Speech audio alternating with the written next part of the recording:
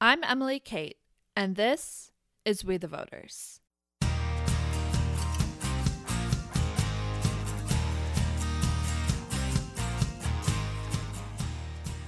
Hi, and welcome to the fourth episode of the We the Voters podcast. It's a podcast where I take hot topics in U.S. culture and break them down from opposite opinions.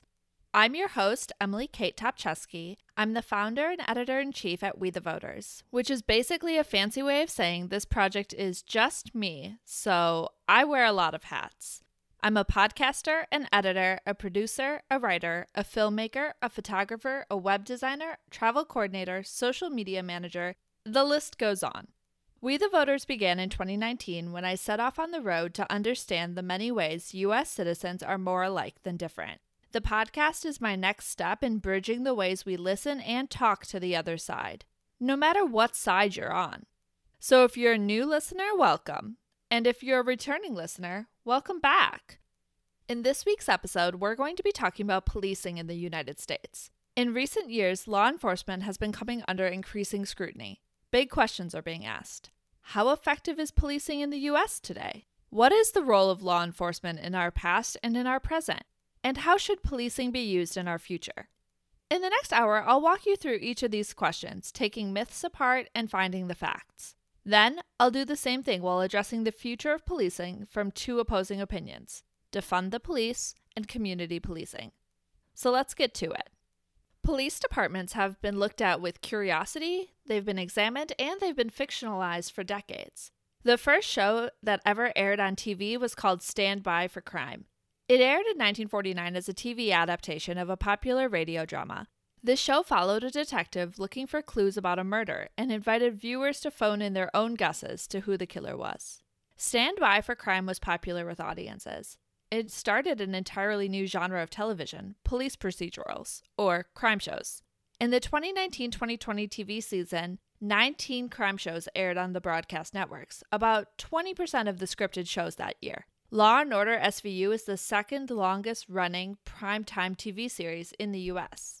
Police departments have been shown on TV in dramas like Blue Bloods, comedies like Brooklyn Nine-Nine, and true crime shows like The Vow. But how does this trend on TV impact people's understanding of law enforcement today, in real life? Studies have shown that crime shows can distort viewers' understanding of both crime and the criminal justice system. Researchers from Purdue University found that crime show viewers consistently overestimated how much crime often happens in the real world. They also overestimated the number of officers and attorneys in the workforce. The study found that viewers estimated police departments made up about 18% of the workforce, but in reality, that number is less than 1%. So, what does this all mean for how people relate to law enforcement today? Ultimately, it indicates that there is confusion about the role policing holds in our society. So, what is law enforcement exactly? Who makes up a police force? And what is their role in society today? Let's take these questions one by one. What is law enforcement?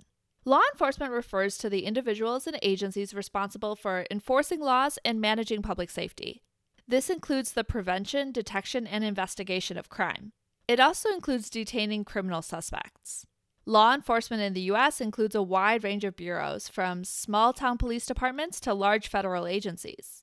At the federal level, there are 65 agencies and 27 offices of Inspector General.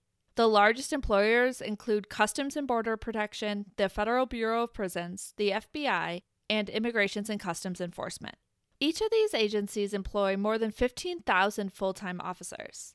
Federal agents are responsible for police response and patrols, investigation and enforcement, inspections, security and protection, court operations, and corrections. Now, at the state and local level, there are more than 17,000 departments across the U.S. These agencies can range from employing one officer to more than 30,000. It includes local police, state police, highway patrol, special jurisdiction police, and deputy sheriffs. Each of these departments play specific roles in enforcing law and maintaining order. Local police includes municipal, county, tribal, and regional departments. They are responsible for upholding local laws, patrolling their community, and investigating local crimes. State police are responsible for highway patrol and statewide investigations. These officers help with investigations and emergencies that extend beyond both resources and jurisdictional boundaries of a local agency. Now, special jurisdiction police uphold laws, patrol, and investigate crimes, but only in defined entities or areas within another department's control. This includes parks, schools, subways, airports, hospitals, housing authorities, and government buildings. These departments are generally full service, offering the same services as local police, but just within a smaller radius. And finally, deputy sheriffs enforce state law at a local county level. These deputies run the local jail, serve warrants and court summons, and respond to calls in areas outside of the local police department's jurisdiction. Which brings us to question 2. Who makes up a police force? A police force is made up of officers at 8 ranks: technicians, officers and detectives, corporals, sergeants, lieutenants, captains, deputy police chief, and the police chief. Each rank plays a role in making a department run efficiently and maintain order in their jurisdiction. Technicians support the department with many of the assisting duties, like enforcing parking, directing traffic, and keeping records up to date. Officers and detectives respond to calls. They conduct patrols, investigate crimes, obtain warrants, make arrests, and testify in court. Corporals act like general supervisors in a department. Sergeants, on the other hand, interpret and apply ordinances. They supervise personnel and help with the development of policies. They essentially act like a liaison between upper management and the officers. Lieutenants take broad direction from upper management and turn it into a plan of action for sergeants and officers. They identify training needs, assign staff, and act as ambassadors for their department within the community. Captains are the next step up. They train personnel, monitor programs and budgets, and enforce department policies. Deputy police chiefs are found in some, but not all, law enforcement agencies. They are responsible for designing department programs and ensuring all officers act in compliance with current laws and regulations. In cases that a department is too small for a deputy police chief, the police chief will take on these responsibilities. The police chief is also the top authority in the department. They oversee all of the department operations. They develop programs and procedures that increase effectiveness and safety, and they assign officers to special investigations. Most of the police chiefs in the U.S. are appointed by elected officials. They implement law enforcement programs and review criminal cases to find trends and patterns. They're responsible for the department's budget, and they address the public in times of crisis. About 796,000 officers work among these ranks in local, state, and federal agencies across the United States. The average age of a police officer is about 40 years old.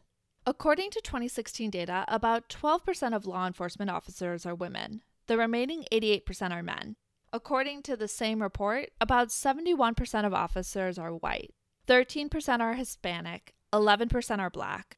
The remaining 3.6% includes officers who are Asian, Native Hawaiian, Pacific Islander, American Indian, Alaska Native, or 2 or more races. These numbers indicate that police departments are slowly diversifying. The number of female officers in local police departments rose 36% between 1997 and 2016. The number of Hispanic officers rose 61% in the same time period. Meanwhile, the number of white officers dropped about 6%. Experts suggest that a diverse police force has numerous benefits for the communities it serves. Diversity in leadership can improve problem-solving and innovation. It can also improve trust in the eyes of the public. Studies have found that officer diversity can create confidence in the agency's understanding of local issues, and it can also create more positive interactions between officers and the community, both in perception and in reality. A diverse police force, particularly one that mirrors the community it serves, can improve relationships with people in the community. It can increase cooperation when conducting interviews and solving crimes. It can also help officers understand motives and establish commonality. Which leads us to the third question. What is the role of policing in society today? Before we can understand why policing looks the way it does and how it contributes to U.S. society today, we need to discuss the history of policing. Policing has deep roots through many names in world history. But for brevity's sake, we'll be taking a look specifically at its role in the United States. And law enforcement goes all the way back to the 1600s, before the U.S. was, well, even the U.S. During the 17th century, colonial police forces were not part of a government agency. Instead, they were led by and made up of volunteers and other citizens. These forces were known as the Night Watch or watch groups. Watch groups were privately funded. Officers served part-time with no pay. The first group was formed in Boston in 1631, followed by New York City in 1658 and Philadelphia in 1700. It's important to note that these colonies had police forces decades before the U.S. declared independence. Watch groups had many responsibilities, including protecting property and public safety. They were also responsible for many social services, like lighting street lamps, running soup kitchens, and finding lost children or animals. As the population grew across many U.S. cities, it quickly became apparent that watch groups were too disorganized to continue. They were replaced with more formal police organizations, which were deemed official departments in the 19th century. In the South, policing played a different role due to the proliferation of slavery. The first form of policing below the Mason-Dixon was known as slave patrol. Slave patrol began in the colonies of Carolina in 1704. These groups were responsible for chasing down escaped slaves, preventing riots, and keeping plantation owners in check. Slave patrols lasted from the early 1700s until the Civil War, when they were unofficially replaced with the birth of the KKK. But let's not get ahead of ourselves. Back in 1789, Congress created the first federal law enforcement agency, the U.S. Marshals. 13 marshals were appointed by President George Washington. The beginning of the 1800s saw rapid growth in official police departments across the country. In 1835, Texas created an agency that would later be known as the Texas Rangers. This is the oldest state law enforcement agency in the country. An influx of immigrants began settling in cities like Boston and New York between 1820 and 1860. These new immigrants clashed with original settlers, who said that these new people were ruining U.S. society. Crime began to rise, and it quickly became clear that the cities were not prepared to keep order. As a response, Boston created the first local, publicly funded police department in 1838. New York City followed suit in 1845, followed by Chicago in 1854, and Los Angeles in 1869. By the 1880s, most major cities in the U.S. had their own police force. The government created specific regulations for publicly funded police forces. Police had clear parameters defined by written law. Local governments were required to provide police services to their communities. In the 1850s, cities started including detective units to investigate crime. The groundwork of the law enforcement system we see today was laid during this time. Multiple agencies existed at the same time, serving different groups with different responsibilities. While there was some overlap, much of the enforcement was unique to each agency on local, state, and federal levels. But this does not mean that policing in the 19th century was free of the challenges departments face today. Reports of corruption among some police forces came to light as departments fell under pressure from politicians in exchange for funding and favors. In 1870, Constable Wyatt Outlaw was the first black officer to ever be killed in the line of duty. He was lynched in front of the county courthouse after being forcibly removed from his home by the KKK. In 1891, Marie Owens is appointed to the Detective Bureau of the Chicago Police Department. She became the first woman sworn in as a law enforcement officer. And in 1893, the first national police group was formed. For the first time, police leaders met regularly to share ideas and develop programs to improve law enforcement. This era, from the development of industrial cities through the early 1920s, was known as the political era of policing. Police represented local politicians in neighborhoods that they served. With no civil service system in place, police were hired, fired, and managed at the discretion of these politicians. And thus, there was pressure to only focus on crime or rules that benefited the powers that be. Police during this time had limited supervision and a large amount of discretion. Some officers allowed thieves to go about their business for a cut into the profits. Others shook down small businesses offering protection. The political era brought about levels of corruption that begged for a new era of reform. And reform largely came about after the turn of the 20th century. The early 1900s brought about new technology that helped police officers solve crimes. The first fingerprints were identified in 1902. Crime labs were introduced and gained popularity during the 1920s. The 911 emergency system was introduced in the 1960s, which made a big impact on unit response times. But the turn of the 20th century also brought about the beginning of a new police system. August Vollmer is considered to be the father of modern policing. He was the police chief in Berkeley, California, and created the campus's criminology department. August was a highly progressive police chief, and he held great influence throughout California, which later meant that his ideas gained traction across the U.S. and around the world. He highlighted the importance of sociology, social work, psychology, and management in policing. Through his leadership, August advanced policing through technology, training, and education. August also began using the method of hotspot policing. As LA police chief in 1922, he used an early form of the computer to find locations with high crime and then placed officers there to deter future crime. But in the 1920s, policing in the U.S. saw another change: the popular rise of state and federal police agencies. During Prohibition, officers were responsible for stopping the sale and distribution of alcohol. But at the same time, organized crime began to rise. The frequency of protests, riots, and petty crime were also growing. Local police departments could not seem to keep up. So in response, the federal government created the T-Men. The group of about 4,000 men were responsible for enforcing prohibition laws. At the same time, state governments began forming their own agencies to help stop crime in the cities. When J. Edgar Hoover took control of the FBI in 1924, he brought the agency from a small federal operation to a large-scale crime-fighting bureaucracy. He created a strong organization that demanded accountability and established educational requirements, including a formal training course in modern policing methods. Hoover also concentrated the FBI's resources on crimes that were in the public eye and relatively easy to solve, like bank robberies and kidnappings. Through this publicity, he ensured that the public saw policing as the country's incorruptible crime fighter. With these changes, August Vollmer's groundwork of modern policing fell out of popularity. They were replaced with narrow reforms to fight serious street crimes and severed close ties between officers and the neighborhoods they served. The basic policing strategy in the early to mid-20th century shifted to the 3 R's: random patrols, rapid response, and reactive criminal investigation. This era between the 1920s and the 1970s became known as the professional era of policing. Officers narrowed their function to crime control and criminal apprehension. They were only seen during times of conflict rather than prevention. Police were protectors of the status quo. The 1960s and 70s saw massive riots and demonstrations regarding both civil rights and anti-war sentiments. Black citizens and their allies began to challenge how police enforced laws in their communities. To protest the treatment of Black citizens and racial profiling practices, civil rights activists used riots, boycotts, and protests across the U.S., but primarily in the South. In response, some police departments in the South used harsh tactics to keep order, including tear gas, high-pressure water hoses, and attack dogs. Some police arrests and beatings of civil rights and anti-war activists were broadcast live on national television. They were widely condemned by the public. In 1967, President Johnson created a national commission to study the causes of urban riots. The commission found that the ultimate cause was racism, stating that the U.S. was, quote, moving towards 2 societies, one black, one white, separate and unequal, unquote. It also found that police tactics, such as the unwarranted use of deadly force, often made the riots and protests more violent, not less. In this period, fear of crime escalated more rapidly than crime itself. Many citizens took measures to defend themselves, their families, and their homes.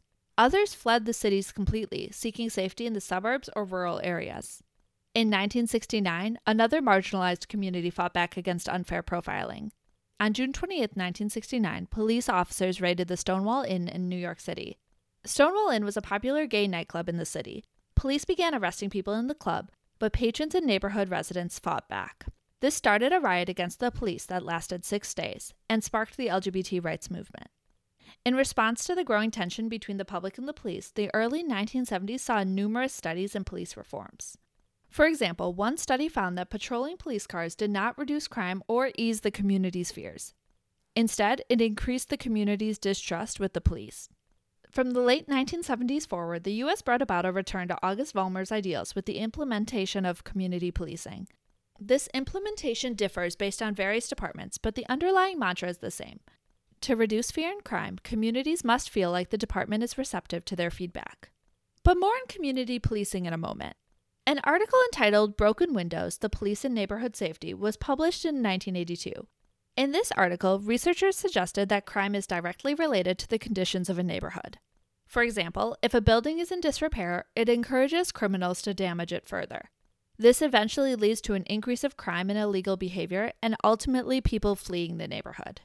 To counteract this evolution, the researchers suggest that police departments should become more visible in troubled neighborhoods. The theory states that police visibility deters crime and grows public trust. This method of policing gained popularity through the coming decades. In the 1990s, crime rates across the country began to decline. There are many theories as to why. Some say that it's because more police officers were hired.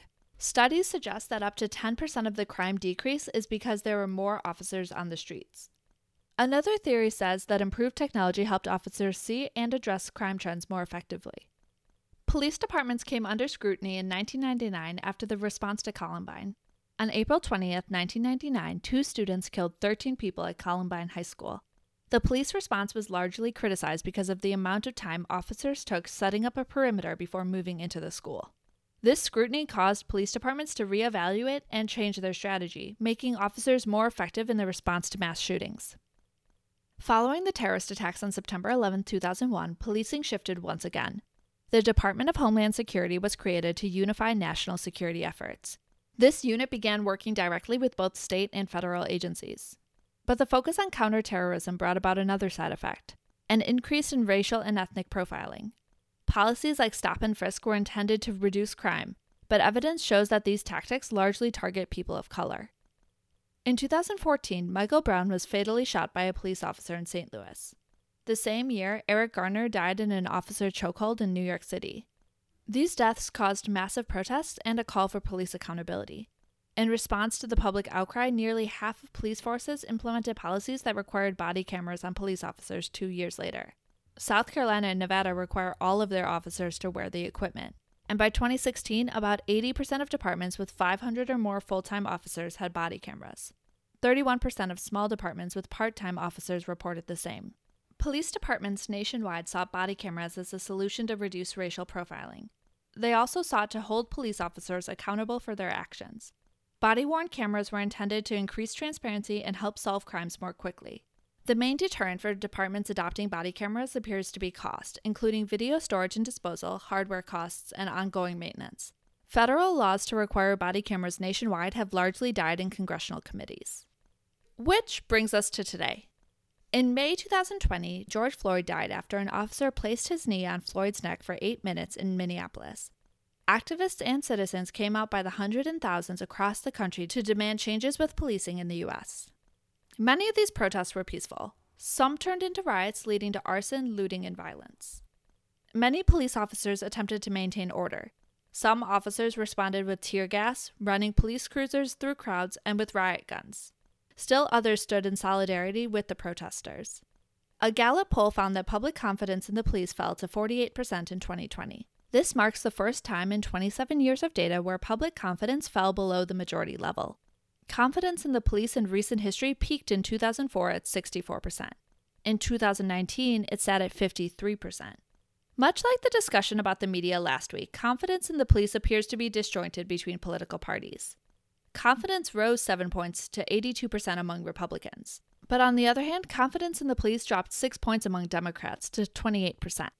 Studies also show a distinct gap in confidence in the police between people of different racial backgrounds. Differences in Americans' confidence in the police have largely been consistent since Gallup began monitoring in 1993. From 1993 to 2013, about 25 points separated Black and white confidence in the police. Over the next 6 years, Black Americans' confidence dropped to 30%. White Americans' confidence remained steady at about 60%. This dropped markedly in 2020. 56% of white adults reported that they had either a great deal or quite a lot of confidence in the police. On the other hand, only 19% of Black adults agreed with those statements. Dr. Philip Goff is the co-founder at the Center of Policing Equity and a professor at Yale University. He says that the racial gap could be attributed to the type of law enforcement people tend to receive in the U.S. He says that the lack of confidence in policing creates a public safety problem. Compliance with the law, quote, begins with trust in it and not fear of it, unquote. Which leads us to the next question. What is the role of policing today? Police officers are trained and sworn to uphold law and order. This includes investigating crimes, handling traffic accidents and violations, apprehending suspects, intervening in domestic situations, and executing search warrants. But it also includes proactive duties like foot patrols, neighborhood watches, school presentations, and outreach at community meetings. Police officers investigate or enforce the law in about 8.25 million criminal offenses each year. They conduct more than 10 million arrests a year to ensure public safety and to hold people accountable when they violate the law. Police officers have 2 roles. They are both part of the community they serve and part of the government protecting that community. Officers are tasked with upholding laws and enforcing public safety so that communities and people can grow and succeed. Today, the American public largely says that they see the police as enforcers, not protectors. This perception of policing's role in the U.S. impacts the conversations we have about policing's future. And within police departments, questions about how to police effectively are being discussed at the local, state, and federal levels. Overall, a 2017 study shows that 74% of officers say they are satisfied or very satisfied with their agency as a place to work. 96% of officers say that they are committed to making their agency successful. And these statistics seem largely consistent across demographic groups and agency levels. In terms of specific policies, about a quarter of officers find that their department's use of force guidelines are too restrictive. On the other hand, 73% of officers say that the guidelines are just about right. About a third of officers say that their department's guidelines are very useful when they are confronted with situations on the job. And when it comes to preventing unnecessary force, 84% say that officers should be required to intervene. In 2017, 68% of officers felt that most people respected the police. About 7 in 10 officers believed that at least some or most of the residents in their jurisdiction shared their values. And more than 90% of officers said that it was important for an officer to know their community where they work so that they can be effective at their job. Black officers see the relations between the police and Black communities differently than other officers. About 9 in 10 officers of all demographics find that the police and white communities have good relations. But when considering Black communities, about 60% of white and Hispanic officers say that police and Black community relations are excellent or good. On the other hand, only 32%, about 1/3 of Black officers, agree with that statement. Views also diverge when looking at Hispanic communities. About 3/4 of white officers and about 71% of Hispanic officers say that there are excellent or good relations in Hispanic communities. In contrast, only 46% of Black officers agree with that statement. About 9 in 10 white and Hispanic officers say that relationships between police and Asian communities are excellent or good. 3/4 of Black officers agree. The role of the police and their relationship to the community they serve is under greater scrutiny in recent months. As tensions rose across the country in 2020, many people are asking for change. 2 opposing opinions have appeared. 1, that the government should defund the police. And 2, that the government should invest more money and training into community policing. In today's episode, we're going to take a look at both of these opinions. And after the break, we'll begin with the opinion that the government should, quote, defund the police. But first, let's take that break.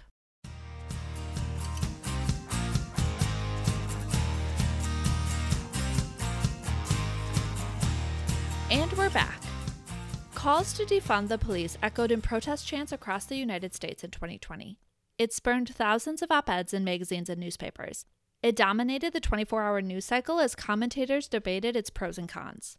But what does this phrase truly mean?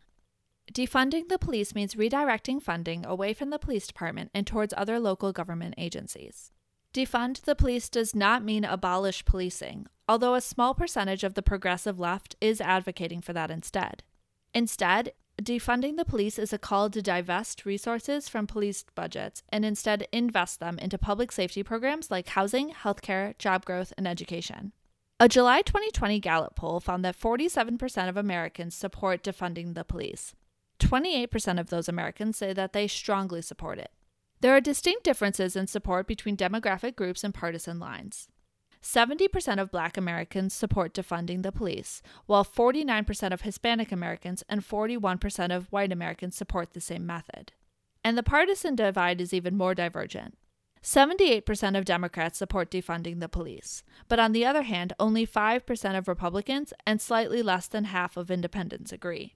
And when it comes to abolishing the police, only 15% of Americans agree that the government should disband departments completely in favor of other public safety models. For the sake of clarity in this week's episode, we are going to be looking specifically at defunding the police methods, rather than abolishing the police methods. Particularly because it appears that defunding the police is gaining more support among Americans. The 47% of support found in July 2020 is up from a 31% average found the month before. That's a 16-point gain in just a few weeks. Many supporters to defund the police want to divest funds to address public safety concerns and the escalation of violent force. But why is this movement gaining traction? According to CNBC, about $100 billion are spent on policing each year nationwide. Police budgets made up about 20 to 45% of discretionary funds in cities across the country in 2020. Defund the Police supporters say that police budgets largely outsize other budgets. For example, police and corrections departments in Chicago received 40.5% of the city's general fund in the 2019 fiscal year. On the other hand, mental health services received just under 1% of the fund. Youth and job programs received 2.4%. Proponents of this opinion say that some of these funds from the police department should be reallocated to other social services. They say it's the first step in rethinking public safety. For instance, instead of the police automatically responding to 911 calls, some calls would be routed to social workers, some would be routed to medical professionals, and some would be routed to other community workers instead. Supporters say that this could prevent the use of unnecessary force or violence from first responders not trained to handle certain situations effectively. Alicia Garza is the co-founder of Black Lives Matter. Here's what she had to say about defunding the police. When we talk about defunding the police, what we're saying is invest in the resources that our communities need. So much of policing right now is generated and directed towards quality of life issues, homelessness, drug addiction, domestic violence, and conflicts between people in order to address those issues. But what we do need is increased funding for housing. We need increased funding for education. We need increased funding for the quality of life of communities who are over-policed and over-surveilled. Supporters to defund the police appear to have three main reasons why divesting resources is needed, and three main objectives on what it will accomplish. Let's go through these one by one. The reasons to defund the police fall into these three categories. 1. That previous police reforms have not worked. 2. That the police are not effectively trained to handle many of the tasks they perform. And 3. That having less police does not necessarily lead to more crime. So let's start at the beginning.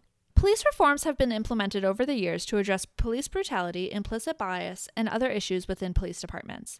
These reforms are intended to improve technical capabilities and improve accountability for officers and departments at all levels. But do they work? Some activists say no. Philip McHarris is a Yale PhD candidate.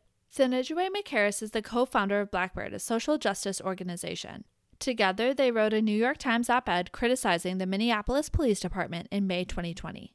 They say, quote, "The department offers procedural justice as well as trainings for implicit bias, mindfulness, and de-escalation. It embraces community policing and officer diversity, bans warrior-style policing, uses body cameras, implemented an early intervention system to identify problematic officers, receives training around mental health crisis intervention, and practices reconciliation efforts in communities of color." Unquote. And despite all of these efforts, they point to the death of George Floyd last year. The Minneapolis Star-Tribune found that a total of 202 people died after a physical confrontation with police in Minnesota between January 2000 and January 2021. More than half of the people who died were white. 54 people, or 27%, were black. The remainder of those who died were Asian, Hispanic, or American Indian. 90% of these deaths were declared a homicide. 3% were accidental deaths. The remainder were suicide, natural causes, or unknown. Supporters of defund the police look at these numbers as proof that police reforms have not worked. Others point to cases in New York, like the death of Eric Garner. In July 2014, Eric Garner died from a chokehold performed by a police officer. New York Police Department banned the hold more than 20 years earlier in 1993. Critics of this side say that investing more in the police, particularly in training and accountability, can lead to safer communities and fewer, quote, bad apples. But supporters of defund the police say that while former trainings have made small changes, they largely don't appear to work. Consider the evidence from anti-bias training. CBS News conducted a survey of 155 major police departments in 2019. They found that 69% of departments do have implicit racial bias training, and 57% say it was added in the last 5 years. It is a mandatory training for officers in 9 out of 10 departments. But only about a third of agencies say they can measure the success or failure from these programs. Studies have stepped in to measure the short and long-term effects of these trainings. 2 studies from Harvard University found that anti-bias techniques meant to fit stereotypes only worked in the short term. A 2016 study found that anti-bias training reduced implicit bias for a few hours to a few days, but did not bring long-term changes in behavior. Another study found that this training had little to no effect on racial bias in traffic stops or marijuana arrests. Another training often implemented in police reforms is conflict management and mediation. But Harvard researchers found that just 39% of agencies require all officers to go through conflict management training. And of those who require it, it's only a small percent of the time spent in training new officers. On average, police officers receive between 10 to 36 weeks of training before they are given their badges. A 2006 Department of Justice report found that academies spent about 110 hours training firearms skills and self-defense, but only 16 hours on conflict management and mediation. Self-defense is an important skill for police officers to have, but proponents of Defund the Police say it should not compromise non-lethal weapons training or mediation skills. Tasers are less deadly weapons that could serve departments as an alternative to guns.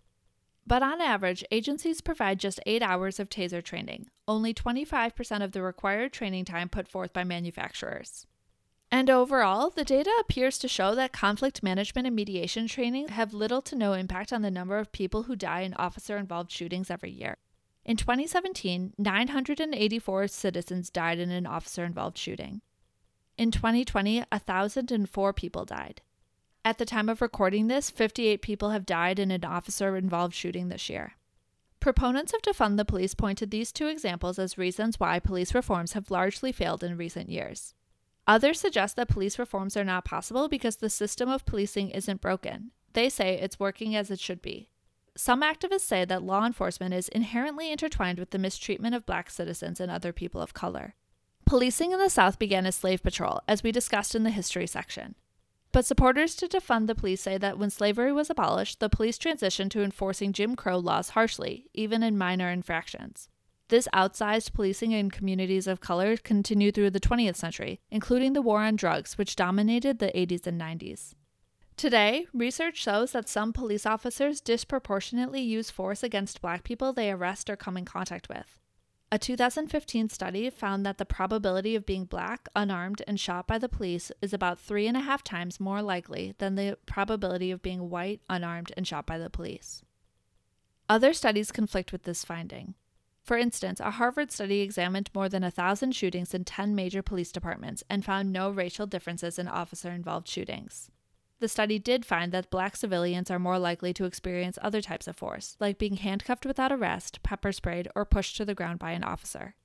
Data also shows that Black people are more likely to be stopped by the police.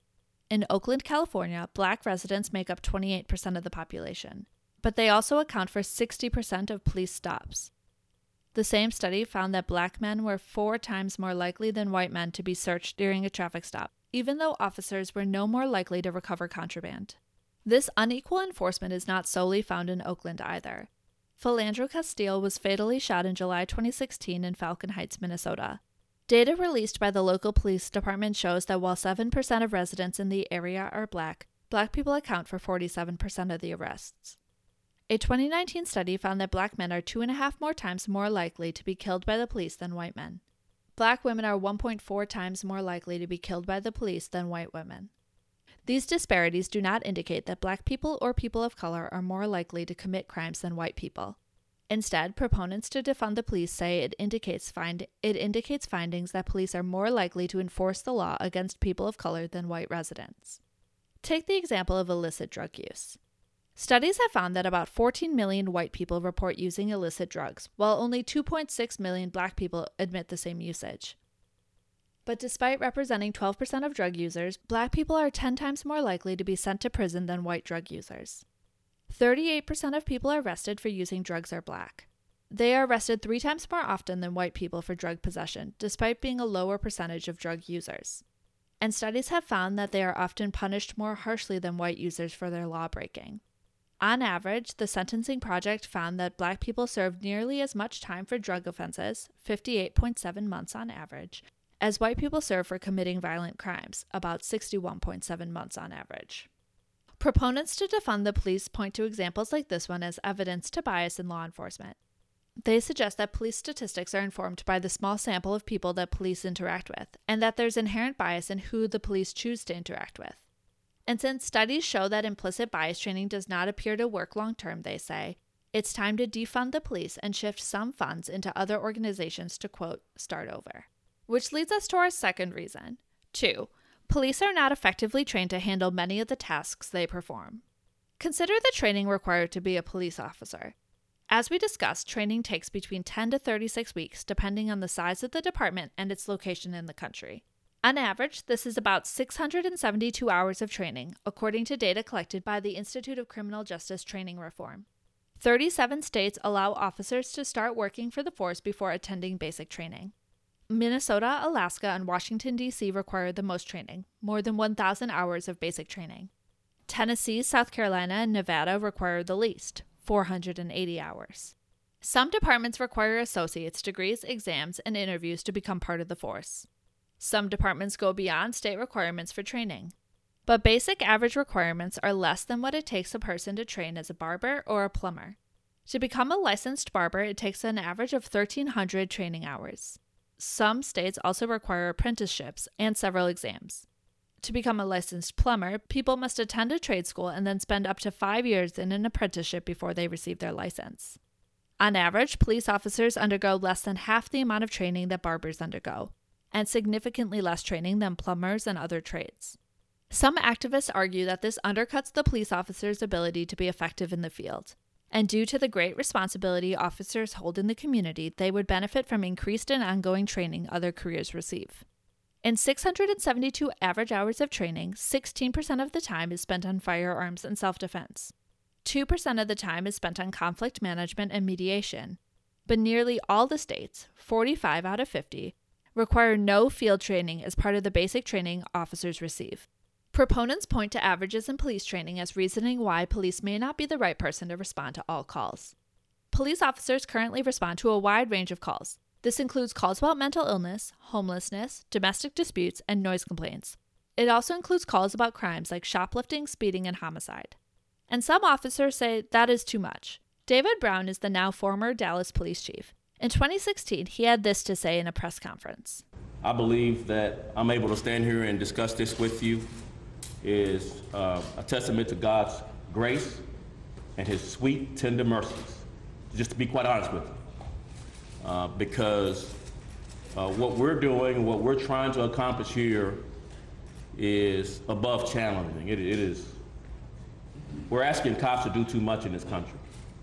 We are. We're just asking us to do too much. Every societal failure, we put it off on the cops to solve. Not enough mental health funding. Let the cop handle it. Not enough drug addiction funding. Let's give it to the cops. Here in Dallas, we got a loose dog problem. Let's have the cops chase loose dogs. Schools fail. Give it to the cops. 70% of the African community is being raised by single women. Let's give it to the cops to solve that as well. That's too much to ask. Policing was never meant to solve all those problems. And I just ask for other parts of our democracy, along with the free press, to help us and not put that burden all on law enforcement to resolve. Supporters of the Defund the Police movement say that instead of relying solely on the police, people should be sent out based on who can best deal with the call. For instance, a social worker responding to a call when a person is suffering from a mental health crisis, an EMT arriving at a domestic dispute, a housing facilitator to address homelessness. Critics say that these groups would not be prepared to handle the risks and potential violence associated with responding to some of these calls. Defund the Police supporters say that by shifting responsibility to people specialized in these fields, it could mean less violence and more appropriate responses. Greg Case is a city council member in Austin, Texas. He says, quote, "We should be treating homelessness not with policing, but with housing. We should be treating addiction not with policing, but with treatment. We have dedicated so many of our public dollars simply to policing, and that hasn't made us actually more safe," unquote. Further defining the role of police officers strengthens community as a whole. When other organizations can focus on mental health, social work, loose animals, counseling, and other services, police officers can return their focus to their core role, policing and safety. Which leads us to point 3. Having less police does not necessarily mean more crime. By divesting money from police departments and into other community organizations, activists say that you could potentially prevent crime and reduce the need for police intervention. Patrick Sharkey is a professor at Princeton University. In a Washington Post op-ed last summer, he wrote, quote, When neighborhood organizations engage young people with well-run after-school activities and summer jobs programs, those young people are dramatically less likely to become involved in violent activities. When street outreach workers intervene, they can be extremely effective in interrupting conflicts before they escalate. When local organizations reclaim abandoned lots and turn them into green spaces, violence falls. When community nonprofits proliferate across the city becomes safer." Unquote. He continues to say, quote, "If we ask community organizations and leaders to take over primary responsibility for creating a safe community, they should be given equivalent resources." Unquote. Some evidence appears to back Patrick's statements. A 2017 study found that during weeks when the New York Police Department purposefully pulled back on proactive policing, less crimes were reported. The study also found that there was a 3 to 6% drop in crimes in weeks where the police didn't actively patrol for minor infractions. Overall, the national violent crime rate dropped 37% between 1997 and 2016. At the same time, the number of police officers per 100,000 residents dropped from 242 to 217.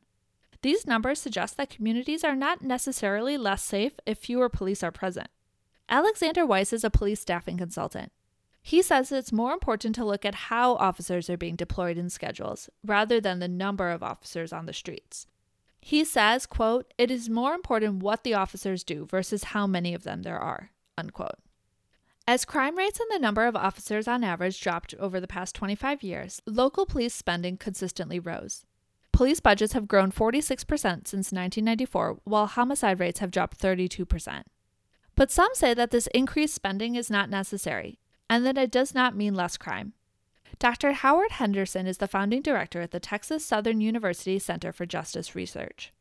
He says, quote, "The perception was that the police have a direct relationship with crime, so the more police, the lower the rate of crime, we thought. But that has not been the case for some time. There are other factors that are at play that affect that relationship beyond simply just the police presence," unquote. Politico found that both Long Beach, California and Mesa, Arizona saw 4.7 homicides per 100,000 residents in 2017. In that year, Long Beach spent about $1,500 per resident on policing. Mesa spent about $800 per resident. Statistics also show that when government spends similar amounts per citizen, they can still have very different crime outcomes. Jacksonville, Florida, and Austin, Texas both spent about $445 per resident on policing in 2017. That same year, Jacksonville saw 12 homicides per 100,000 residents. On the other hand, Austin saw 3 homicides per 100,000 residents. Some proponents to defund the police say reducing crime is all about how police spend their budgets, not how much they spend. In 2013, Camden, New Jersey disbanded their city police department in favor of a new county-run force. A new team of officers were hired and trained in de-escalation tactics and community policing, and as a result, violent crime has dropped. Community relations have largely improved. Scott Thompson served as the police chief in Camden from 2008 to 2019. He sees the redistribution of funds and the new force largely successful. He says, quote, "This has been sustainable through the empowerment of the community. As soon as they felt they had a department they could trust and work with, it was their work that reclaimed the city," unquote. Critics say that Camden hasn't reduced the amount of money they spend on policing. In 2019, they set aside nearly $68.5 million in the police department. Patterson, a city with nearly double Camden's population, estimated its annual costs at just under $45 million for their own policing efforts. But supporters of defunding the police point to how the police are spending this budget. After the new department was founded, officers directed focus on community relations. They were directed to meet residents, knock on doors, and walk beats. For years, they have hosted block parties, basketball games, and cookouts throughout the city. Scott says that they were mocked by other departments who called them soft. But he says, quote, "If we see that this is something that can be meaningful to even a few people, why wouldn't we do it?" Unquote. This focus shift appears to have worked. Now, the department is not perfect. When the transition first happened, complaints were made alleging police violence and excessive force. The department reacted, enforcing a more restrictive use of force policy and requiring officers to intervene if they witness other officers violating guidelines. But overall, there have been positive ripples in community relations throughout Camden. Captain James grew up in Camden and has worked in law enforcement for nearly 30 years. He says, quote, "Us meeting with the community in the absence of crisis really changed the game. There are people who still don't like the police, but there is a level of trust. There are people who believe in us and believe in their ability to hold us accountable, unquote. To recap, proponents of defunding the police say that funds should be divested because largely police reforms have not worked. Police are not effectively trained to complete many of the tasks they're faced with, and having less police does not necessarily mean more crime. So what do they say are the benefits of divesting police funds in communities across the U.S.?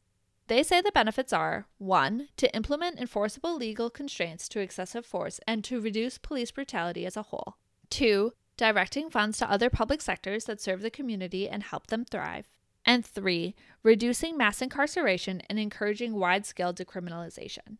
Now let's take a look at these objectives one at a time. First, supporters of defunding the police say it will reduce excessive force as a whole. It is necessary to consider that there is no single universal definition for the use of force or excessive force. No two situations nor no two officers are the same. Patrick Sharkey is a sociologist at Princeton University. He says that while police are effective at reducing crime, other organizations can be just as effective. In an interview with Vox, he says, quote, "The motivation for developing a new model for how to deal with violence is the observation that while police may have been effective in controlling violence, this has come with significant costs, which aren't accounted for in any of those studies. It's come with the type of aggressive and sometimes violent policing that I think most of the country is no longer willing to tolerate. Policing as a method to confront violence is now seen as unacceptable by a large chunk of the population." Unquote. Patrick points to programs such as Choose to Change and Becoming a Man, which are run out of the crime lab at the University of Chicago. These programs combine mentoring with cognitive behavioral therapy. Data has found that they reduce participants' involvement in violence by about 50%. Data also shows that summer jobs programs lead to more than 40% decreases in violent crime.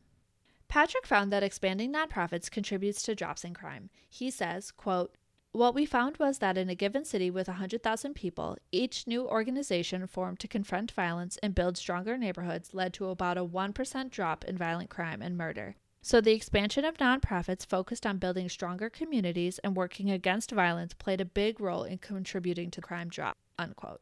He says that a community response to violence is just as strong as a police response. And some activists say that a community response means less chance for excessive force from police officers. Some say that tracking complaints about use of force can reduce force overall. A 2019 study found that police officers who are partnered with officers who use excessive force are more likely to use the same level of force themselves in the future. By tracking complaints, researchers say that it could predict excessive force complaints and help departments intervene before violence occurs. Andrew Papachristos is one of the study's co-authors. He says, quote, "If you are going to build an early intervention system that only looks for bad apples, that will only go so far. How we pair and assign officers matters. A lot. Officers with a history of abuse have a pretty strong influence on subsequent behavior of other officers." Unquote. Supporters say that tracking excessive force means keeping tabs on complaints against officers as well as making the data public, which could encourage transparency and more oversight. It may also help to prohibit officers terminated for misconduct from being rehired, whether it's in the same department or another one. Other supporters say that it is time to encourage federal oversight for police departments. One investigation found that departments that underwent federal investigations adopted new policies, and these departments, on average, saw rates of officer-involved shootings fall between 27 and 35%. Federal interventions recommend stricter policies against excessive force and improved officer training. They also recommend an independent review process when officer-involved shootings do happen. The ACLU says that it's time to prohibit the use of lethal force unless it's absolutely necessary. California enacted a new, quote, necessary standard, unquote, which the ACLU hopes to build upon in other states and federally. They say this standard is a common-sense bill modeled after best practices in policing to reduce police misconduct. It clarifies that officers can use deadly force only when there are no other alternatives that would prevent death or serious bodily injury. It is intended to prevent unnecessary shootings, keep officers safe, and ensure public safety. Second, supporters of defunding the police say it will divest funds to other public sectors and help them thrive. The ACLU says it is time to embrace alternatives like civilian-led crisis intervention teams made up of highly trained professionals. An example, this could include a team of nurses, doctors, psychiatrists, and social workers who respond to mental health crises. They also suggest it is time to put more counselors and more teachers, rather than more police officers, into schools. NPR reports that school-based policing is one of the fastest-growing areas of law enforcement. After the school shooting in Parkland, Florida, many people, including former President Trump, suggested that there should be school resource officers, or SROs, inside every school. SROs are sworn police officers, not security guards. Matt Carty is the operations director at the National Association of SROs. He says their role is vital and important. Quote, "When I first started, they used to call you kitty cops, but that was a misnomer.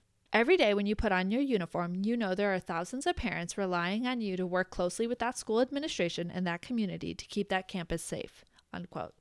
It is estimated that between 14,000 and 20,000 officers are in about 30% of schools in the U.S. This number began growing after the shooting at Columbine High School in 1999. Mark Schindler is the head of the Justice Policy Institute. He says there is no evidence that adding SROs makes schools safer. He says, quote, "In fact, the data really shows otherwise, that this is largely a failed approach in devoting a significant amount of resources, but not getting the outcome in school safety that we are all looking for," unquote. In Parkland, Florida, the high school had an SRO on duty during the shooting in 2018. Reports say that officer remained outside in a defensive position during the shooting. The response was criticized, suggesting that SRO presence does not make schools safer. The presence of police in schools is a highly debated issue. Some say it leads to better relationships between students and the law, discourages crime, and increases safety. But supporters of defunding the police say that police presence creates unintended consequences like suspensions, expulsions, and arrests. NPR reports that these consequences particularly affect students of color. The U.S. Department of Education Office of Civil Rights found that Black students are more than twice as likely to receive disciplines from SROs, despite being a significantly smaller proportion of students. Black students make up about 15% of students overall. The Century Foundation is a progressive nonpartisan think tank.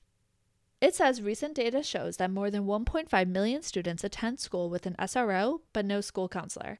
This means that when students have issues like disagreements with a friend or physical fights, they are referred to the police rather than a counselor or a mental health professional. Researchers found that students were 5 times more likely to be arrested for disorderly conduct in schools with SROs than schools without. Some say this contributes to a phenomenon called the school-to-prison pipeline. This pipeline refers to a trend that connects school discipline with juvenile detention. Some say that the trouble at school leads to the student's first contact with the criminal justice system. It suggests that zero-tolerance policies that criminalize minor infractions harm students rather than help them. Supporters of defunding the police say that removing SROs from schools and further investing in school counselors would help students, not penalize them. The ACLU found that schools with police presence reported 3.5 times as many arrests as schools without. They say this means students with disabilities, students with mental health issues, and students of color are more frequently sent into the criminal justice system. Data suggests that about 20% of youth develop mental health difficulties.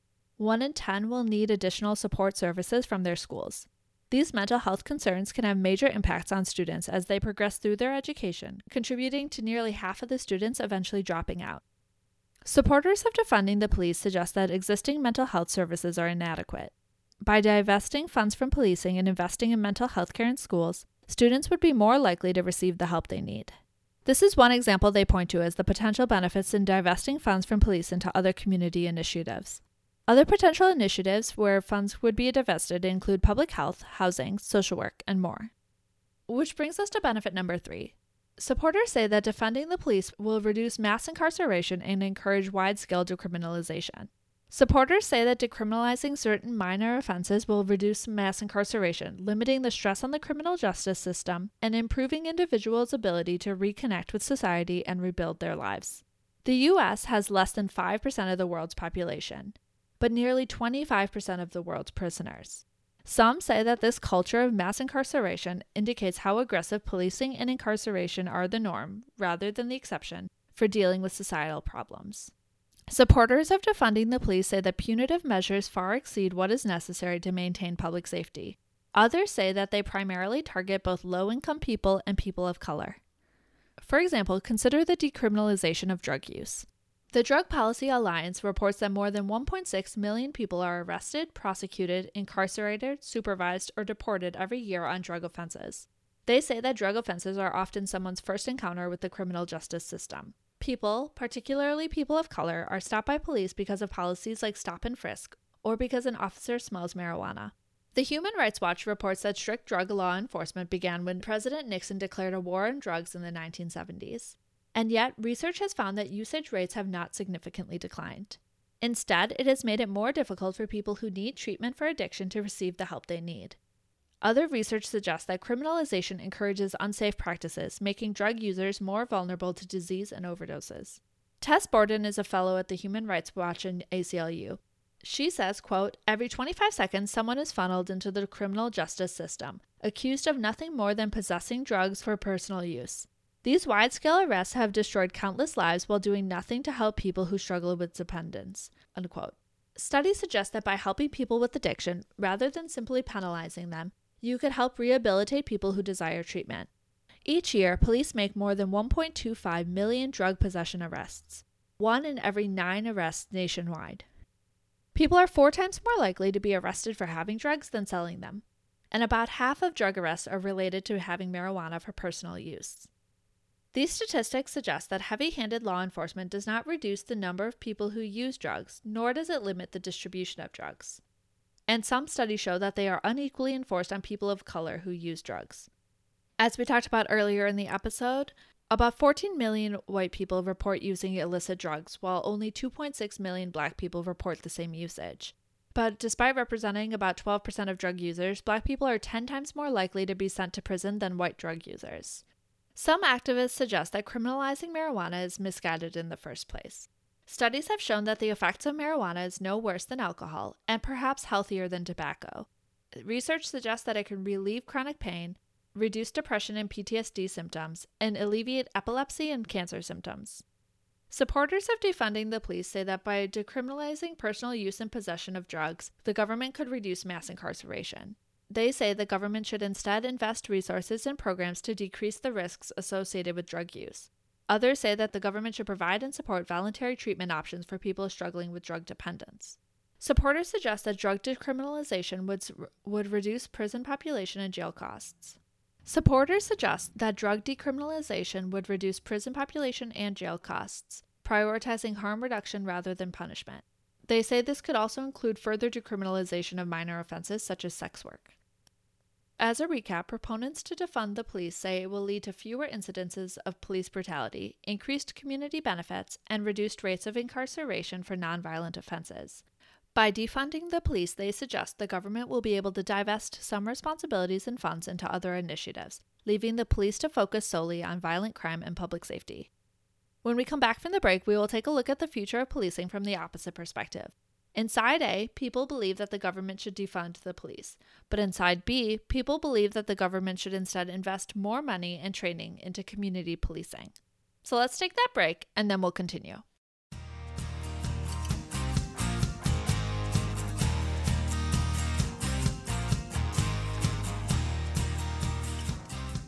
And we're back.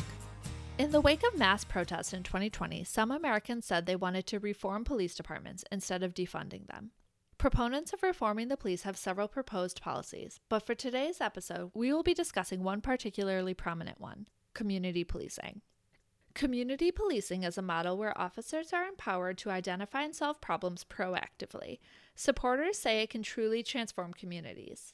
Officers are tasked to not only enforce the law, but also engage with the communities and neighborhoods they serve. As we discussed in the history section of this episode, the roots of community policing is largely attributed to August Vollmer. August wanted to redefine policing by ensuring officers had an active, invested role in the neighborhoods they patrolled. But while his methods were first largely encouraged, they soon fell out of style in favor of a more punitive method. This changed once again following the work of the civil rights activists in the 1960s. In 1974, researchers examined police strategies through the Kansas City Patrol Experiment. This study found that increasing preventative patrol and response time had a small but notable impact on reducing crime levels, reducing public fear, and increasing satisfaction with the police. Another study found that the police could solve more crimes and impact public safety through programs that encouraged greater cooperation between the department and the community it serves. These studies strengthened the appeal for community policing, which took hold in the 1970s and has largely grown into the departments we see today. Some aspects of community policing include the importance of foot patrol, a proactive strategy of addressing minor crimes to subvert more serious ones, and grassroots support through neighborhood relations. If you spend any time on social media, you may have seen the story of the Texas police officer who gave a 9-year-old boy a ride home and bought food for his family. Or the story of a Knoxville officer who brought food and clothes to a homeless man she saw while on patrol. Or the Phoenix officer who helped an elderly citizen get where he needed to go in a local mall. Supporters point to all three of these examples as indicators of community policing at work. These good deeds establish goodwill with the police among the community, which they say can lead to increased public safety and less crime overall. Proponents of community policing cite three main reasons to invest more money and training into this method. They are: 1. Community partnerships help develop solutions and increase trust in police. 2. Police organizations are transformed to support neighborhoods and run more smoothly. And 3. Police use proactive policing and systematic examination to identify and solve problems. Much like our discussion about defunding the police in the first half of this episode, let's take some time now to walk through each of these one by one. First, that community policing increases collaborative partnerships in neighborhoods that develop solutions and increase trust. By developing connections in the community, supporters say that police are better informed and more empowered to solve public safety problems. These connections include other government agencies, community groups, nonprofits, private businesses, the media, and members of the community themselves. Partnering with other government agencies means everyone can benefit from shared resources and experience. Under the community policing model, police departments partner with agencies like probation and parole, health and human services, and law enforcement agencies at other levels to best serve the community. But to serve the community, supporters of community policing say that you need to know the community. Police departments partner with community organizations, nonprofits, churches, and private businesses to hear and serve the needs of the people in the neighborhoods they patrol. This can lead to more efficient and effective policing, allow for coordinated use of shared resources, and increase public trust. Police departments use the media to get the word out. They talk about initiatives and current efforts through local newspapers, TV stations, radio shows, and bloggers. Talking to the public means greater transparency, which leads to more trust and a better public image, and it can also lead to more effective crime solving. The U.S. Department of Justice reports that community policing recognizes that the police cannot solve public safety problems alone, nor should they be responsible with it solely on their shoulders. Instead, the public should play a role in solving public safety problems, identifying them, prioritizing them, and addressing them. Individuals who live, work, and are invested in neighborhoods are invaluable in identifying community concerns. When police engage with their community, it streamlines their ability to increase public safety and maintain law and order. Community policing models prioritize a proactive police presence at town hall meetings, neighborhood association meetings, foot patrols, and more. In 2014, the Justice Department launched the National Initiative for Building Community Trust and Justice. This initiative aimed to combat distrust and hostility between law enforcement and communities they serve. It invested in training, evidence-based strategies, development, and research to improve police-community relations. In 2019, the department concluded this initiative, which enacted changes in 6 cities across the U.S. Overall, the initiatives appeared to largely improve impressions and relations between the community and police. For instance, the public's perception that the police made fair and impartial decisions with the cases they dealt with rose 5 points from 26 to 31% over 2 years. The belief that the police were legitimate authorities in their communities raised 9 points from 42 to 51%, and the perception that police were responsive to community concerns grew 7 points from 28 to 35%. Nearly half of respondents agreed that they could imagine being friends with a police officer after the first 2 years of this initiative. 3 in 4 said that they would call the police to report a crime, and nearly 70% said that they would give information to help police find suspects. Overall, perceptions of procedural justice, police legitimacy and relatability, and community policing all improved with this model. And perceptions of police bias went down. As a response to these community policing approaches, respondents in these 6 cities saw crime rates go down and perceptions of safety improve. Half of respondents in 2017 said their neighborhood felt safe, compared to just 39% 2 years earlier. And about a third of people reported that drugs were a problem in their neighborhood, down 11 points from 48% in 2015. Respondents also reported they felt that less crime happened weekly or daily. The number of people who experienced crime or knew someone who experienced crime fell from the prior year. Concerns of public safety appeared to fall as community-police relations improved. Supporters point to this initiative as an example of how investing in community policing can improve neighborhoods and police-community relations. Second, proponents of community policing say that it aligns departments from officers on patrol to upper management to transform neighborhoods and run more efficiently. Updating procedures, improving organizational features, and reinventing policies can support community partnerships and problem solving. This includes agency management, department structure, personnel, and technology. Community policing gives all officers autonomy in making decisions, both in authority and accountability. Supporters say this empowers officers who interact with community members on a daily basis. It can help officers build relationships with people in the neighborhood and encourage more proactive problem solving. It is central to all of the hiring and personnel practices in police departments. At the heart of community policing is maintaining a positive relationship between the police and the neighborhood they serve. But within many police departments, officers are feeling pressure from too little personnel and not enough funding. 86% of officers say their department does not have enough people to adequately serve the community. Police and agencies with fewer than 1,000 officers are 4 times more likely than those in larger agencies to say they do have enough officers to police the community. Critics of defunding police departments say reallocating funds would make communities less safe. Here's what former Attorney General William Barr had to say. Today, the police chiefs, the rank and file officers understand the need for change, and there has been great change. And I think defunding the police, holding the entire police structure responsible for the actions of certain officers is wrong, and I think it's dangerous to demonize police. There's no question it's an issue and has to be dealt with. But in terms of sheer numbers, is it these police officers who are oppressing African American communities? There are a lot more damage, a lot more killing, a lot more fear engendered on the streets from criminal elements. In Chicago, for example, in one weekend, 60, 70 people shot. If you pull back the police from these communities, there'll be more harm done to these communities. Supporters of community policing say it is more important to invest in the police, in the organization, the training, and the technology officers use. About 4 in 10 officers say their department has done very well in training them to do their job. Supporters say this indicates there is still room for improvement to make community policing as effective as it can be. Proponents say that training and technology should be incorporated into strategic planning, policies, and evaluations. Making policing more transparent is key to increasing positive relationships with the community. Investing in training and technology ensures officers are equipped to address issues before they grow into larger problems. Training at all levels should be adjusted to support best practices in policing today. Supporters say that training needs to encourage creative thinking, a proactive approach, and techniques for dealing with implicit bias, maintaining order, and public safety. The Department of Justice suggests officers can be trained to identify and correct conditions that lead to crime, raise public awareness, and engage the community when solving neighborhood concerns. Maintaining positive relationships can start with training and follow officers out into the beat. Community policing says that problem solving and community partnerships should be institutionalized in policies across the department. They should be identified with procedure standards and benchmarks to ensure officers at all levels are held accountable. These standards help ensure community policing is not just an idea, but a day-to-day way of policing. Supporters suggest that how departments are organized and how infrastructure is prioritized can lead to lasting changes in the agency and community. Addressing the climate or culture of a whole unit can bring systemic changes to the organization as a whole.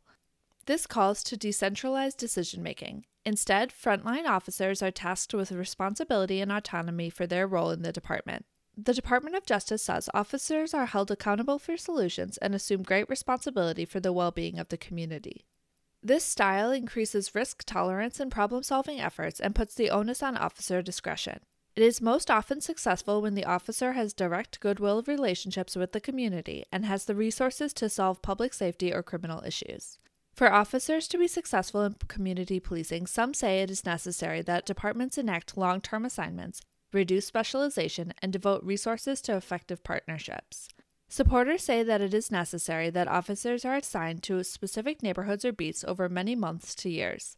The DOJ reports that this ensures they have more contact with people in the community, establishing a strong relationship and mutual accountability. Community policing suggests that officers should be able to handle multiple responsibilities and take a team approach, rather than a parallel one. While some specialized team efforts may be needed to take on particularly complex issues, supporters of community policing say it is more effective when officers can hold many roles within a neighborhood. Money and people power should be used to sustain effective programs and efforts. Third, community policing means police officers use proactive and systematic methods to identify and solve problems quickly and effectively. Community policing is action-based. It encourages a proactive methodology of finding problems, developing responses, evaluating the response, and adjusting for the future. Rather than just responding to a crime after it happens, supporters say this methodology helps officers act before the crime occurs. Agencies and officers are enabled to develop solutions and address underlying issues that lead to public safety concerns. To be successful, officers and department leads are encouraged to think outside the box. The Department of Justice says that this proactive problem-solving should be used at all levels of operations and should guide all decision-making efforts. Departments that utilize community policing task officers with a SARA approach: scan, analyze, respond, and assess. This approach has officers scan the neighborhood, identifying problems, determining their nature and scope, and prioritizing based on community needs. A problem can be the start of a pattern in incidents, but it can also be a type of behavior, a place, a person, or an event that indicates a public safety concern. Then, officers analyze, researching what is known and investigating to get a full understanding of all the parts at play. In this stage, officers find out as much as possible about the crime triangle, a concept that refers to the three parts of a problem: the victim, the offender, and the location. Police problem solving suggests that a concern can be resolved by disrupting one part of this triangle during the next stage, which means it's time to act. Officers respond to the problem with solutions that are intended to have long-lasting effects, like reducing the number of incidents or lessening the extent of the issue. Experts say this response should be the logical next step from the analysis stage and should be tailored to the specific problem. There is no one-size-fits-all solution. Finally, officers assess program success and make adjustments as needed. They look to see if the strategy was effective and if the problem was solved both in the short term and over time. If not, it's back to analysis for more information before new solutions can be tested. Supporters say that this is a circular rather than a linear problem-solving model. Proactive problem-solving with the SARA model separates root causes from the problem as a whole. The crime triangle focuses on disrupting factors within police reach, such as limiting opportunities and associating risk with unwanted behavior. Supporters say that engaging members of the community can help solve problems and disrupt a crime triangle, and it's also an example of community policing. Experts suggest that when trying to eliminate an issue, it's necessary for police to consider community members who can help. By engaging with residents who can exercise control over part of the issue, officers can increase the number of potential strategies they can try. For example, if a police department is trying to reduce the number of illegal drugs in a neighborhood, and the offenders live at a known address, the police can enlist community members like the landlord, the health department, and parents of the offenders. These could help eliminate parts of the crime triangle or change the environment to eliminate the crime completely. To recap, proponents of community policing say that this method works because it increases public trust and reduces crime. Community policing supports partnerships within neighborhoods to develop solutions and increase trust in the police. It helps organizations run more smoothly and helps officers use proactive policing to identify and solve public safety concerns. As we discussed at the start of this episode, police departments have come under scrutiny for their methods and effectiveness over the past decade, and particularly over the past year. Critics say that community policing has not worked and it's time to defund the police. But supporters say that community policing has demonstrated a positive impact already, and that more support via more funds and training could greater increase that impact. Many of the reform initiatives proposed in 2020 increase police budgets rather than reallocating funds to other public safety budgets. These funds would be used for more training, new gear, and other enhancements. President Biden supported community policing during his 2020 campaign. In an interview with CBS Evening News, he had this to say. I think what's happened here is one of those great inflection points in American history, for real, in terms of civil liberties, civil rights, and just treating people with dignity. You've seen the Black Lives Matter painted on that street just outside the White House. Some demonstrators added equals defund the police. Do you support defunding the police? No, I don't support defunding the police. I support conditioning federal aid to police based on whether or not they meet certain basic standards of decency and honorableness and, in fact, are able to demonstrate they can protect the community and everybody in the community. But what would the police reforms being proposed entail? Many supporters of community policing and subsequent reforms seek to address the following objectives. 1. To increase technology access and data transparency for police accountability. 2. To increase training, particularly around racial bias and de-escalation tactics. And 3. to increase oversight and accountability with the public and another outside entity. Let's take these one by one. First, supporters of community policing say that it is necessary to increase technology access and data transparency so that police can be effective. Technology provides agencies with the data needed to see if programs are effective and how communities are being served. Keeping the data transparent with the public within the agency and between community partners ensures public trust and officer accountability. Community policing methods say that the police need two-way conversations with the public and with their officers. This includes online reports, discussion forums, and feedback on surveys and maps to create transparency and encourage dialogue. Technology and data are essential to creating benchmarks that encourage accountability and performance. They provide timely information on crime data and community characteristics. They support proactive policing because they help agencies gather more detailed information about crimes and interactions, which then leads to more specific analysis and problem solving in the future. Investing in body-worn cameras is one example of this initiative at work.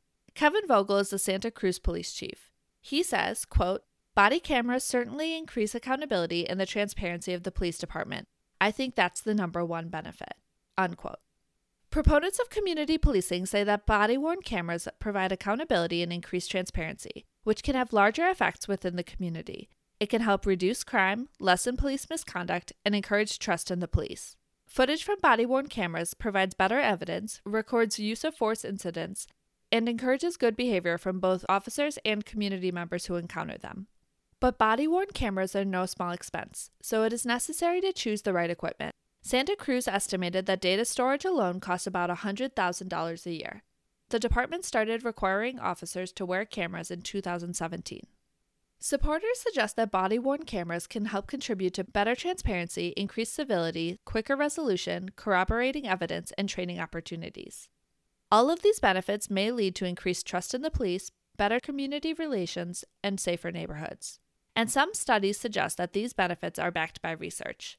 A 2014 study found that officers with body-worn cameras were more productive in making arrests, had fewer complaints lodged against them when compared to officers without cameras, and had more citizen complaints resolved in their favor. Supporters say this evidence suggests that body-worn cameras increase accountability and eliminate some confusion by providing corroborating evidence. Another study found that after officers began wearing body-worn cameras, the number of citizen complaints against officers decreased, as well as the number of use-of-force incidents by the police. Two researchers from Arizona State University found that body-worn cameras led officers to be more careful and conscientious. The data also showed that officers who wore cameras were more likely to initiate contact with community residents than officers without body-worn cameras. And over time, the data findings appear steady. In a global 2016 study, researchers found that use-of-force incidents decreased when officers activated their cameras upon arrival at a scene. On the other hand, incidents appeared to increase when officers had a choice on whether or not to activate their cameras. And finally, a 2017 study found that officers with body-worn cameras had fewer use-of-force complaints than officers without cameras. They also appeared to issue more arrests and citations rather than officers without cameras. Supporters of community policing suggest that this data indicates how increasing technology access can improve policing accountability and transparency. Body-worn cameras can eliminate violations and small discrepancies in traffic stops, arrests, and other interactions with community members. But beyond body-worn cameras, some departments are investing in other technology to solve and deter crime. Technology can help police solve crimes more efficiently. By investing more money into technology access, supporters of community policing say officers are able to be more efficient and better informed about their communities, which then allows the police to spend more time on patrol and proactively building relationships in the neighborhoods they serve. Proponents also say that increasing technology access can make communication between officers more efficient and increases sharing between agencies who are coordinating to deal with public safety concerns. This helps support daily operations and reduces the time and cost in preparing for and responding to crimes and other incidents. Another piece of technology that some departments are investing in are smart sensors. Smart sensors are used to compile information that helps officers do their jobs quickly and effectively. These sensors are being used to log locations, listen for gunshots, stream video, flag license plates, and more. They offer departments a new and unprecedented awareness in the communities they serve. Deloitte says that these capabilities can make departments more efficient. They can also help close investigations more quickly. Quote, "Most importantly, these technologies can help officers be in the right place at the right time," unquote. Secondly, supporters of community policing say that departments need to increase training, particularly around bias and de-escalation tactics. Experts say that bias is real, and whether these biases are implicit or explicit, they can influence an officer's perception and behaviors. Sometimes this can make an incident harmful or deadly. Community policing supporters say that officers should be required to attend training to help address these issues. Undergoing bias training, conflict mediation, and de-escalation courses can help officers better respond to community needs. They can also make departments more consistent and efficient when engaging with the community and enforcing the law. Implicit bias refers to the unconscious attitude or stereotype someone holds towards a person or a group. In policing, this can result in an automatic preference to let one violator go, but arrest another, without the officer even being aware of why they made this decision. Explicit bias, on the other hand, is when a person is aware of their prejudice towards another person or group. Bias training is being used in many police departments across the U.S. to address these concerns and encourage more just policing. Supporters of community policing say that these trainings can help root out deeply held biases that people unconsciously hold. Some studies found that it's easy to change attitudes for a short time, but it's difficult as a long-term solution. But other studies indicate that they may work after all. In a 2012 study at the University of Wisconsin, participants completed an implicit association task to recognize the unconscious biases they held. Then, they viewed a presentation that discussed their own individual level of bias, divulged how bias can lead to discrimination, and learned strategies to reduce these biases. 2 months later, the same participants had lower implicit bias scores. They reported having more concern about bias and more awareness about their own behavior. A 2017 study found that completing bias intervention training had a negligible effect on lowering bias, and had relatively the same effect as doing nothing. However, the study did find that completing this training encouraged more participants to speak out publicly against bias, even 2 years later, which suggests that while the score did not change, their long-term behavior did. Researchers suggest that this is because participants were motivated to recognize and challenge bias. Patricia Devine is the head researcher on both these studies. She says, quote, "I don't know if we could ever get rid of those underlying associations, but we can make them less powerful in our thinking. We can learn to recognize the ways in which biases lead us to conclusions that we understand are not appropriate or unwarranted, and then we can do something else that reflects your intentions and your values much more." Unquote. Proponents of community policing say that these studies show promising evidence that requiring implicit bias training in police departments could improve policing overall, and being aware of implicit bias could lead to other changes, which also reduces biased behavior. Some researchers worked with the Oakland Police Department to reduce the amount of racially motivated traffic stops. They did so by adding a yes or no question to the top of officers' required paperwork. Is this intelligence-led? The BBC reports that in the following year, researchers found that the traffic stops of Black people dropped 43%, and overall the crime rate appeared to continue dropping. Other proponents of community policing say that initiatives like Coffee with a Cop can work to further cement anti-bias training. Coffee with a Cop initiatives allow police officers to build relationships with people in their neighborhoods outside of the pretext of their job duties. Some researchers say that long-term social contact is the best way to change attitudes about those groups. Initiatives like Coffee with a Cop have potential benefits for both officers and community members. In the rush to implement anti-bias training, some supporters say that past trainings were ultimately ineffective in achieving their goals. Now they say that departments should invest in vetted programs that address individual bias scores and improve officer-community relations, ultimately saving departments money in the long run. Other experts suggest that additional training is needed in de-escalation and non-deadly tactics to help police do their job more effectively while keeping the public safe. De-escalation refers to the process of reducing the intensity of a situation. In the field, this may look like an officer issuing a traffic citation or calming a person down who has witnessed a crime. Supporters of community policing suggest that mastering de-escalation training can reduce stress for everyone involved in the encounter, including the officer. By reducing the intensity, officers are able to communicate more effectively with the person in front of them, and thus keep the public at large more safe. Proponents also say that de-escalation can improve community relations and increase job performance. Studies have shown that citizens base their perception of the police off their last encounter with an officer. For those who have had a positive or respectful interaction, this can lead to ripples of goodwill throughout a community. For those who have had negative interactions, it can lead to mistrust or other societal problems. Using de-escalation allows officers to communicate with neighborhood residents and reduce the need for force in the field. It is reported that supervisors have seen officers receive less complaints and higher quality job performance when using de-escalation tactics regularly. Officers use de-escalation regularly throughout their job duties.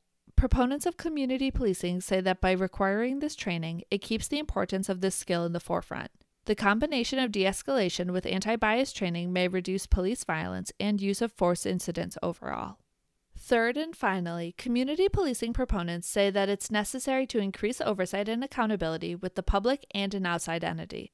Police departments are funded by the public, and thus, community policing says they need to be accountable to the public. Supporters suggest that it is time for changes to be made to how departments investigate officers and hold them accountable for their behavior. Policy Link is a national research institute. In 2001, it partnered with the Advancement Project to put forth a report about community policing. In this report, researchers say, quote, enforceable accountability measures with a proven track record will be established to ensure impartiality in instances where police brutality, racial profiling, and/or improper use of force are in question. This will include launching effective independent review boards broadly representative of the community, not just municipal interests. Unquote. Policy Link suggests that actions, investigations, and other recommendations from these review boards should be transparent and enforceable. Supporters of community policing call for data that is properly collected and publicly available so that communities are aware of trends and particular incidents.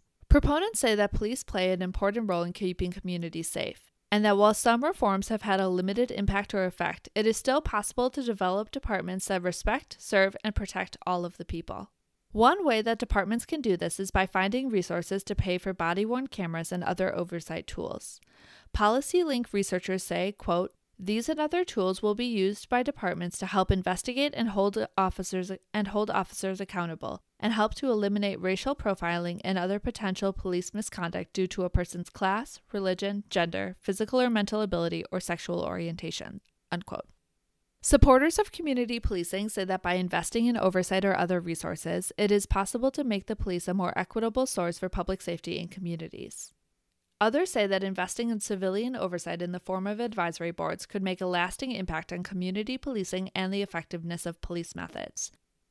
NACOL is the National Association for Civilian Oversight of Law Enforcement. They say that oversight will not just benefit the individual, it will also benefit the community, the law enforcement agencies, and elected officials. Benefits can change depending on how much cooperation there is between these groups. But NACOL says that potential benefits include increased accountability for officers' actions, improved internal investigations into alleged misconduct, and assurance to the community that agencies are being run smoothly.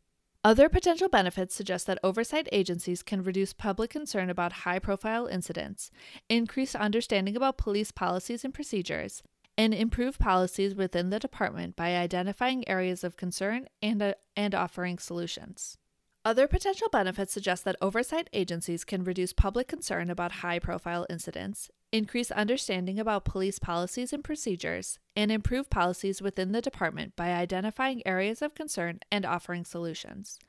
NACOL says, quote, mediation has multiple benefits for both citizens and police officers. If the oversight agency provides mediated solutions, it can help complainants feel satisfied through being able to express their concerns to the specific police officer in a neutral environment. Mediation can also help police officers better understand how their words, behaviors, and attitudes can unknowingly affect public perceptions. Unquote. Supporters of community policing point to all of these potential benefits as ways that oversight can help, not hurt, the future of policing. Pamela Seifert is a captain in the Sacramento Police Department. She wrote in a Police Chief magazine article that professional civilian oversight can transform culture immensely, and in a positive way. She writes, quote, if law enforcement leaders focus on helping to create the change as opposed to fighting it at every turn, they can not only create oversight that is accepted by their agencies, but also help guide the organizational change. Officer morale will increase because public opinion will change. Most importantly, the police will have improved policies, procedures, and organizational cultures that are accepted by the communities they serve. Unquote. Pamela says that civilian oversight has been historically resisted by law enforcement because officers fear their methods and decision-making will not be understood. James Pascoe is the National Executive Director for the Fraternal Order of Police. He says, quote, the fact of the matter is, an officer has to make a split-second decision involving life or death, and the civilian review boards tend to, by definition, be made up of civilians who have no particular experience or insight into what went through the officer's mind, what the circumstances were, and how desperate things can become in that nanosecond." Unquote. Pamela, on the other hand, rebuts this argument. She says that many in law enforcement face a crossroads due to the highly publicized nature of events on social media and in mainstream coverage. Quote, "Highly publicized events and a media culture that creates its own narrative have caused some to lose trust in the ability of agencies to police their own." Unquote. For instance, the Department of Justice found that shielding accountability measures from public view is inadequate and ineffective. In fact, it can even, quote, "damage the department's legitimacy in the community." Unquote. The speed and access of information among the public encourages some supporters to say police departments need to share information just as freely. Pamela writes, quote, "One bad shooting or controversial use of force can cause a ripple effect across the United States, and law enforcement agencies everywhere are paying the price. Even if an agency has yet to experience its own controversial critical event, it is not immune to the growing demand for citizen review boards." Unquote. Citizens across the U.S. are calling for greater police accountability. Supporters of community policing say this accountability may be best achieved with independent reviews of misconduct. Pamela writes that, quote, "The fact that more and more major cities are voting for some form of civilian review of police is a great indicator that this is the path to improve police and community relations as well as build legitimacy." Unquote. By increasing transparency between the police and the public through oversight boards, Pamela and other oversight board supporters say it will increase public trust in the police. And that trust is highly crucial for officers to be able to do their job safely. To do so, Pamela suggests that the police become involved in ensuring oversight boards are trained in police policy and knowledgeable about procedures and the law. Continued ride-alongs and education would ensure that members of these boards have a more full understanding of what an officer's job entails, and it also builds trust among officers that civilians are prepared to weigh in on cases. Proponents of community policing say that citizen review boards can be successful if properly implemented. And once they're operating, these boards can build community trust with law enforcement, which can lead to safer neighborhoods overall. In conclusion, supporters of community policing suggest that policing can be improved by investing more efforts into the organizations, not divesting it. They suggest that more technology and data be made available to departments and to the public. They want to see increased training, particularly around bias and de-escalation tactics. And they also want to see increased oversight from the public and an outside entity. But where will this lead as we move into a new decade and a potential new era of policing?